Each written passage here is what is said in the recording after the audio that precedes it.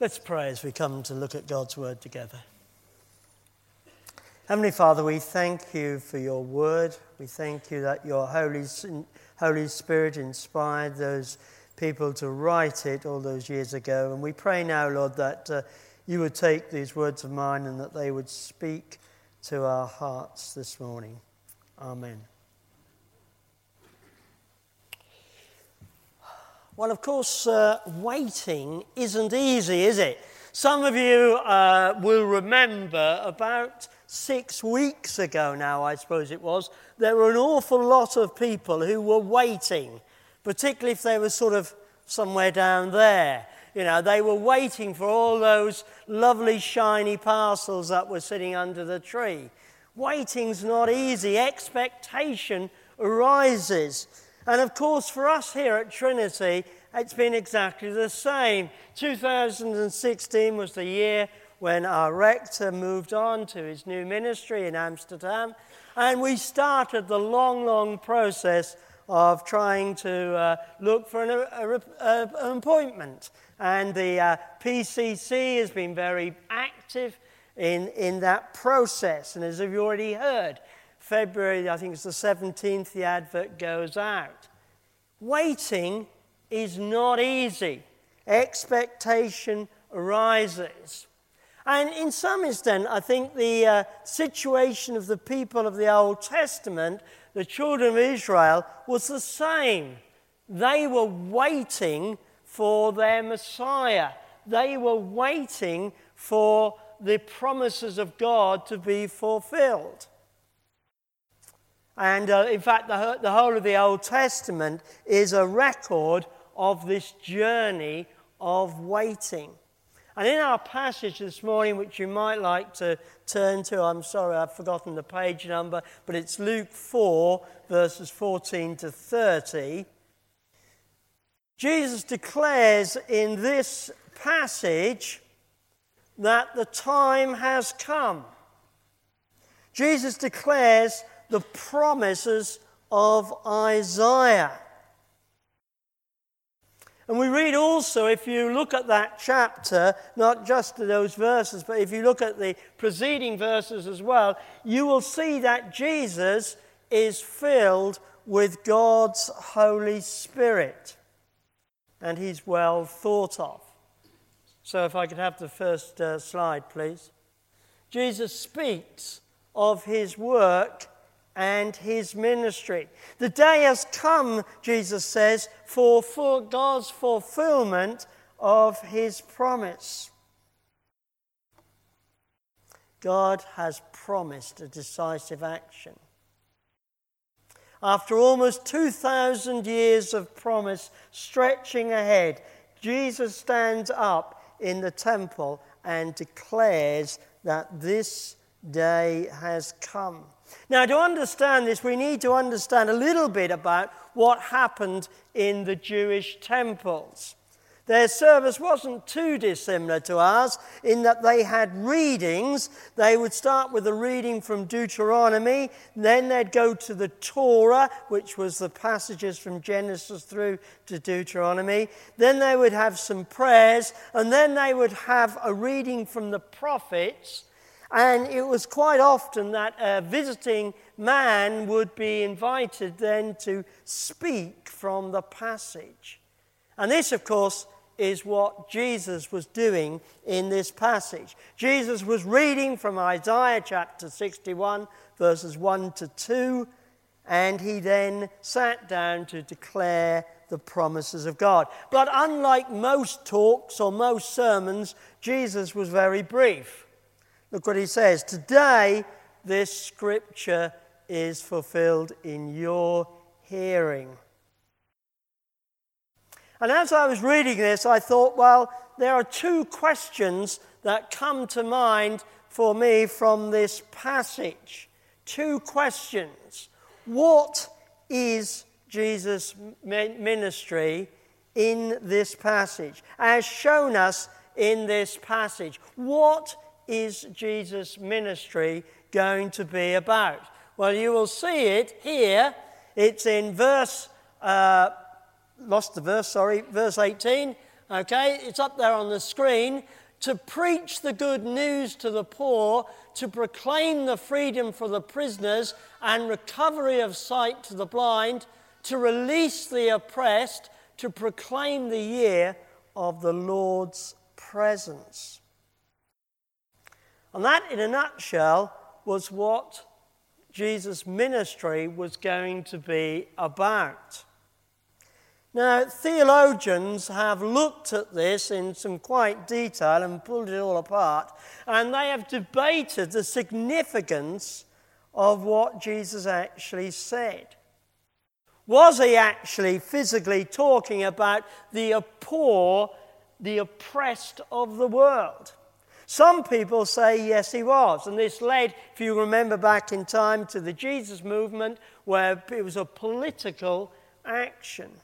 Others say, no, it's not what he was talking about at all.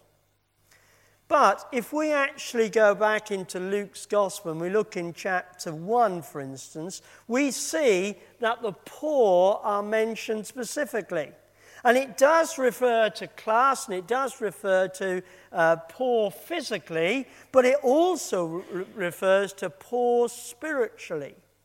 The spiritual poor who respond to God's message and embrace it with humility. Now, this is not a one-off. For instance, if you go into the Apostle James's book, and you look in James 2, verse 5, James writes this: "Listen, my brothers, has not God chosen those who are poor in the eyes of the world to be rich in faith and inherit the kingdom he promised to those who love him?" And so as I was thinking and praying about this, I wondered, well, do we in our generation, do we reflect this as part of Jesus' ministry? Is this the goal of our private lives and our church lives? To think about the poor and to bring them release. Well, I think there are three challenges that come from this passage to us this morning. If you look at verse 14, for instance, verse 14, you will read that it says that Jesus was filled with the Holy Spirit. Jesus was filled with the Holy Spirit. We remember, don't we, just a few verses back, that Jesus had been baptized by John and the Holy Spirit had descended upon them. And I wondered, are we filled with the Holy Spirit? And not only are we filled with him, are we submissive to the Holy Spirit? To allow all of his gifts to be used within the church for the expansion of his kingdom. Now, I haven't got time and place, of course, to go through all the spiritual gifts, but, look at 1 Corinthians 12, 1 Corinthians 13 and 14. Or are we relying on our own strengths to bring God's kingdom in? Well, we read here that Jesus, at the beginning of his ministry, was filled with the Holy Spirit. So that was the first challenge for us this morning. Are we filled and submissive to the Holy Spirit as a church, as individuals? Secondly, is the priority of our church to bring good news to the poor? Now, of course, there are lots of ways to bring good news to the poor. Yes, through preaching, obviously through the spoken word, but also through practical actions. And as I was thinking about this, I thought, yep, we do. We've got some really good examples of this within our church. We support, for instance, Norwich Food Bank, where we give food to those people that have less than us. We provide community lunches once a month, and there's a notice about that on the notice sheet this morning. But I'm told the community lunch people need more volunteers. We support New Beginnings on Sunday afternoons, which seeks to reach out to those in our parish who actually, if you look at it, are often poorer than the rest of us. We support English Plus, which meets here on a Thursday morning. English Plus is a group which meets for the helping of asylum seekers and non-English speakers, and we support that. We hold a holiday club for children of the parish, which is a wonderful event, and it brings joy to the children of our parish, and it gives them the opportunity to hear the good news of Jesus. And all of these events, and there's art groups and there's other events as well, I'm sure, all of these things are good and they benefit the community. But I would like to encourage us that they will benefit more from more prayer support, more financial support, and of course more volunteers. We want to not to be sitting on our laurels, we want to be moving forward because Jesus wanted to seek the poor and bring them release. But thirdly, the third challenge I thought came from this passage this morning is the challenge of healing and deliverance from captivity. Captivity to, dare I say it, demonic activity, bringing freedom. God sent Jesus to proclaim freedom to all the prisoners and recovery of sight for the blind, to release the oppressed. Is that something that we actually consider? Is this part of our action as a church? Well, verse 31 through to verse 44 makes it clear that oppression in view here is mainly spiritual. Spiritually, that pulls us down, that brings sin, pain, and pressure, being under demonic oppression. It's like being trapped, isn't it, in a prison of pain, despair, and fear. And if you're thinking, well, this doesn't apply to us, just remember what that survey that we were a part of carried out in our area a few months ago. Survey came back. What were people concerned about? Well, there was quite a lot of fear in those results. And we read in the New Testament, of course, and we read in the Gospels that Jesus performs miracles which shows his power of release. The miracles show us his power to perform physical healing, but also spiritual healing. In fact, the miracles work at two levels. Healing, we read in chapter 18, for instance, healing of the blind man physically, and the pictures that Jesus also gives to Zacchaeus in chapter 19. Jesus is the physical healer, but he's also the spiritual healer. He brings physical healing to those oppressed, but he brings spiritual deliverance as well.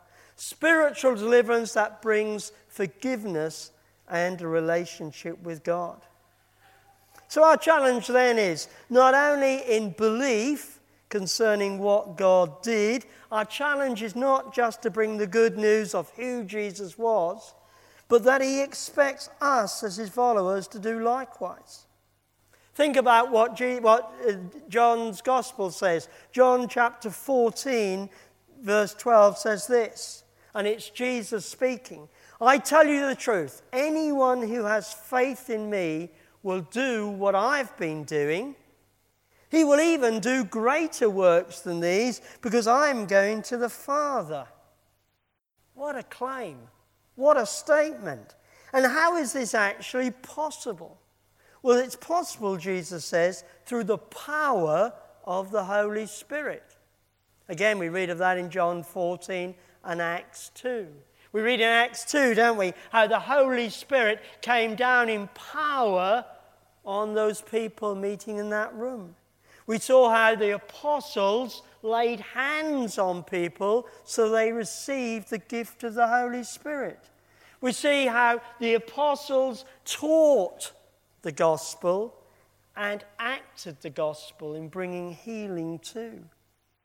And so we see here that Jesus is calling his disciples to bring healing and restoration to people in need through the power of the Holy Spirit and not by their own efforts or strengths, because this is a spiritual battle. So therefore, this morning, my first question was, what is Jesus' message? Well, Jesus' message is to preach the good news to the poor, to proclaim freedom for prisoners and recovery of sight for the blind, to release the oppressed, to proclaim the year of the Lord. The year of the Lord, of course, refers to the year of when they gave things back. Debt was released. Slaves were made free. So that's what that comment actually means. But my second question is this. How did people respond, and how do we respond to Jesus to go and do likewise? How did they respond? How did people respond? How did the crowd respond to this statement? Because I'd like to suggest that Jesus' statement offers no possibility of fence sitting. Jesus' claim that today this scripture from Isaiah is fulfilled in your presence required a decision by the crowd who was listening. And I think we need to expect this, don't we, when we come to witness to our friends and family and colleagues and the community around us. There requires a decision. People cannot stand on the fence. But how does the crowd actually respond? Well, I think the crowd responds in three ways, doesn't it? Let's have a look at the three ways. They were firstly amazed. Look at verse 14. Now, we need to understand by this time, Jesus had been walking around Galilee. He had been preaching and he had been carrying out miracles. And the people praised him. They thought well of him. They were amazed at his gracious teaching. In other words, there was a very positive response to Jesus at this time. But secondly, they weren't only amazed, they were somewhat perplexed. Look at verse 22. They were perplexed at this man Jesus. And they were perplexed because they knew quite a lot about him. They may well have been at school with him. They may well have seen him working in the carpenter's shop. They may even have bought things that he or his father had made. They knew his background. So how could God's promised Messiah be this man that he was claiming to be? How could it be him? It's pretty honest response, isn't it? They were perplexed. They didn't know quite how to respond to this man, Jesus. Well, Jesus responds to them in three ways. He cites a proverb that indicates they want him to prove his claims. Show me is their basic response. If you're the Messiah, you show us. But even after the evidence is produced through the ways of miracles, they won't necessarily believe. And we see that throughout the gospel because doubts will remain. Miracles are fine, they're powerful testimony, but they will never convince anyone who doesn't want to come to God. We see that in Luke 16. He writes that. But secondly, Jesus quotes a proverb that a prophet is not honored in his home. He quotes the Old Testament history and predicts that for many in Israel, this is what will happen with his ministry. He won't be recognized. He won't be honored. But thirdly, Jesus recalls the work of Elijah and Elisha in the history of his people. And there's a warning here, isn't there? Because what happened in Elisha and Elijah's day was that the people of Israel turned away from the worship of the living God.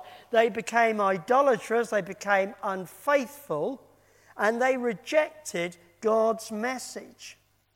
And so what he's saying here is that there is a danger, there's a warning here that God's mercy will depart from them.